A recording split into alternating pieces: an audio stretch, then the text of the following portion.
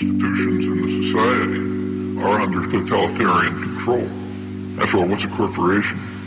A corporation is just a tyrannical system, one of the most tyrannical systems that humans have ever devised.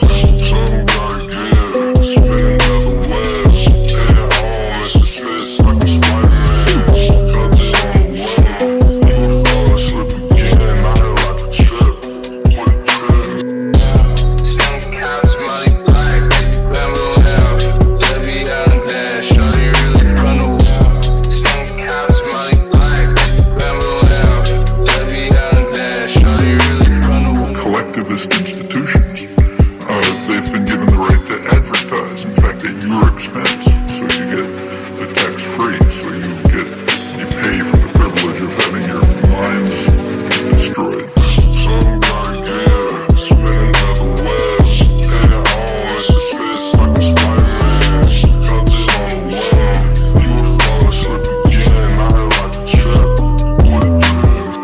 Major decisions that affect what happens in the economy and social life are made behind closed doors.